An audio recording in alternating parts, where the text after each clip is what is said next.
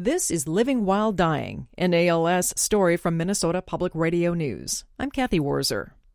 Throughout the course of my discussions for a radio audience with Bruce Kramer, who had been diagnosed with ALS in December of 2010, Bruce kept writing an elegantly honest blog, The Dis-Ease Diary. June 20th, 2013, Bruce wrote this. "There's nothing like impending death to focus your thinking. I find myself," he wrote, "in a strange position of feeling urgency to bring certain parts of life to fruition, while at the same time recognizing a lack of physical strength for the task." Bruce's strength was being sapped by ALS. The second drug trial he had been in ended abruptly. We told you about that in our last installment. Shortly after Bruce's participation in that trial ended, he started noticing a growing weakness in his neck muscles. He had to wear a neck brace, which he hated when he was in his mobility van because his head would snap back and forth on his wobbly neck muscles. His sleep was also ragged. Since ALS weakens all the body's muscles, including those that help with breathing, like the diaphragm, Kramer was thinking of getting something called a diaphragmatic pacing system in June of 2013. It's basically along the same lines as a heart pacemaker, only it's for your diaphragm. So you get more support under your breathing, and you actually are able to breathe better with the DPS. The actor Christopher Reeve, who was paralyzed in a horseback riding accident, used such a system, and it has been used by other people with spinal cord injuries. This part, I think, is true. It has lengthened their lives and also given them a better quality of life because it's allowed them to go off of the ventilator. Before he's fitted for such a device, Kramer has to make several decisions, including finding out whether his insurance will pay for it. It's pretty expensive, and I'm not going to bankrupt the family for something like this. And then the third thing, of course, is there a reasonable expectation that it would improve my quality of life? There are a number of people that I have been in touch with who have ALS and who have had this done, mostly in Cleveland, at the Cleveland Clinic, and their sense is that they have more strength under their voices, they're not out of breath, they just feel like they're a little stronger. Although I'm listening to you, and so are our friends on radio and online listening to you, and really your breath sounds pretty strong, your voice sounds strong. Are you feeling as if you're losing that? Oh yeah.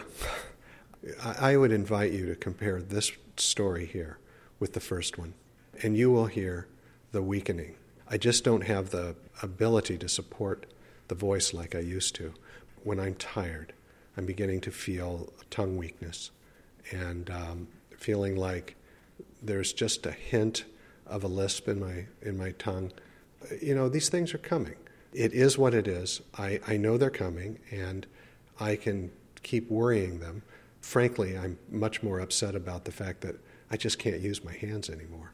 So it sounds as if you're dealing with a lot of challenges, but there's some good news, I understand, that very soon, August, is that right? You're going to be a grandpa? Mm-hmm. I am going to be a grandpa. Our son, David, and his wife, Athena, are going to have a little girl, and we're just, we're thrilled, just thrilled. I've started to read books into the computer. I'm going to make MP3 discs of Grandpa reading so that when Grandpa can't read, the books will still be there. On the Night You Were Born by Nancy Tillman. On the night you were born, the moon smiled with such wonder that the stars peeked in to see you, and the night wind whispered, "Life will never be the same." Bruce wrote an entry in his blog, The Dis-Ease Diary, about the impending arrival of his first grandchild. In it, he writes, "One cannot help but marvel at the contrast, beginning and ending, Alpha and Omega, birth and death, baby and grandfather yet to be." I think I am in a distinctly authoritative place to tell you how babies feel. How so? You know, you eat when somebody gives you food. You wear what they put on you. Every little intimate detail of living, I now depend on somebody else for, other than breathing. And so that's kind of the life of a baby, except with a baby we have this hope that they are going to be gaining capability and they're going to be building capacity. And with me, I'm shedding capability and shedding capacity. And that intersection seems to me to be, how do the poets say it? Meet and right. Mm-hmm. It's just, it is the circle of life. We are born and we die. And I am so thankful that I get to be here to see that completed, because I will tell you that when I was diagnosed, I really didn't think I would live long enough to see grandkids. This is exciting news. Congratulations. Thank you. I don't feel so much like I'm dying as that I'm turning it over, and I like that sense. When given the information, that time is short. Many people start pondering the things left undone. Think about it. If you knew you were dying, how would you spend your last days? On the bestseller list of books in the summer of 2013 was a memoir written by a former Palm Beach, Florida newspaper reporter, Susan Spencer Wendell, who was faced with that same question in the summer of 2011. Spencer Wendell was 44 years old, mother of 3 young children when she was diagnosed with ALS. Her book, Until I Say Goodbye, sparked a lot of media attention. Her story was on NBC's Today Show. Facing the impossible choice to languish or to live, Susan embraced her fate. You're happy? She's lucky.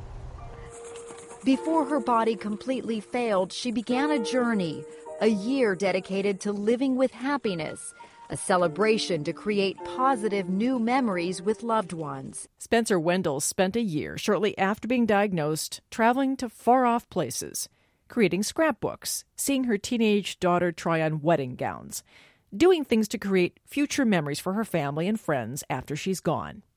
She typed her 89,000-word book in less than 4 months using only her right thumb. Her other fingers were useless. Other media organizations picked up her riveting story, including People magazine and Scott Simon of National Public Radio's Weekend Edition program. This book is so funny.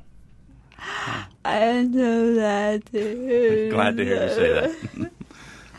I really don't want people to think. She doesn't want people to think it's a maudlin book. Most people don't see a lot of humor in a disease like ALS, including people who have it. Bruce Kramer read Spencer Wendell's book and wrote about it in his blog, The Dis-ease Diary. And then he talked about his impressions in this interview we did for Minnesota Public Radio in July of 2013. I agonized over this one. And I agonized because I don't want you to see what I'm saying as a criticism of the decisions that Susan Spencer Wendell has made.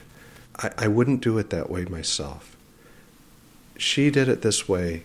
She's pretty adamant about it. But the fact is that there is a certain denial of ALS, a denial of the disability that comes with ALS, even as she writes about the things that are going south in her body. She goes off and does these wonderful trips, and she's making memories for her kids, her family, but many of those trips are not with her kids and family. And so I guess, again, that's her decision. It's not the way I would do it. Well, now, wait a minute. May I just bring to your attention the fact that you jumped out of an airplane, I think not once but twice. You had some great trips. You went back to Thailand and Bali, places like that you used to live and you love and you revisited. So you, too, have a bucket list or had a bucket list, right? So pot calling kettle black here or what? You know, that's the point. And it's why I understand the bucket list. But the bucket list at the expense of everything else is tragic. It's a missed opportunity. You know, so yes, I went to Korea, 4 months off of diagnosis. I went to see my kids. I jumped out of a plane. Congratulations, man. What'd you think? Oh, it was great. Yeah? God. You think you'd try it again? Those were things that, for me, they were helpful to me to continue to stay engaged. If we can try to stay engaged, there's a lot of living to do. While Kramer is not surprised by the way Susan Spencer Wendell's story is covered by the media, he is disappointed. He feels the storyline reinforces what he thinks is a view many people have, that life with a disability caused by an illness like ALS is a life not worth living. He also feels stories like Spencer Wendell's reinforces an all-encompassing focus on the dying person and disregards the effects on family and friends. We give her a hall pass. We give her, you've got ALS, go for it. Do whatever you like. Just get out there and live your life and check off your bucket list. And the idea that we would just kind of write it off, or you go and don't worry about any responsibility and don't worry about what it does to everybody else. That's the idea that I think that's very ableistic. It's hard to see it unless you live it. It gets picked up from an ableistic point of view as, well, that's the only choice you've got. And the fact is that, frankly, I have a really lovely life. My kids, my family, my friends, my former colleagues, I'm still writing. Even though I can't write with my hands, I am still finding ways to engage with this life. And the message I would have is you are challenged further than you ever thought you could go by something like ALS. But the fact of the matter is you're still alive, you're still human, and you can still have a good life, but you have to care about other people. You have to care about other things besides yourself. And that's the part I hate to see perpetuated. Perpetuated by people in the media who are also able-bodied. Let me be really clear about something here. When we talk about disability, when we read a book like Susan Spencer Wendell's, there's almost a voyeurism that goes along with it. We are outsiders looking in. It's about the other. It's a story about someone who isn't us. You see these things in news accounts, the last news story of the night. The uplifting kicker story, we call it. The uplifting kicker story. The young man with Down syndrome who's elected to be the prom king, which is a wonderful thing. But it's told from a point of view. It's not about the young man. It's the point of view of otherness. Other people's children have Down syndrome. Other people's children have autism. Other people get ALS. Other people are in bad accidents. Not me. I don't have to put myself around that. And what I would argue for instead is embracing this dis-ease. The fact that we all are aware in some way, shape, or form of this something that's out there that is going to make our lives much more challenging. And it's really what unites us. And why couldn't we be pouring our resources into that oneness of humanity rather than that otherness of humanity? It's that perspective that I'm trying to bring about. It's the perspective of true empathy, not pity or sympathy. Exactly. Not, I feel sorry for you, oh, you poor person. No, it's empathy. You are a human being, and you're doing the best you can, and I am a human being, and I'm doing the best I can, and no matter what, we have that in common. And these kind of super cripple stories that get told, they get told with otherness rather than oneness. If we ever figure that one out, I think the world will be a much better place. On the next installment of Living While Dying, an ALS story, a trip to Chicago involves a photographic epiphany for Bruce and a welcome new chapter in his life.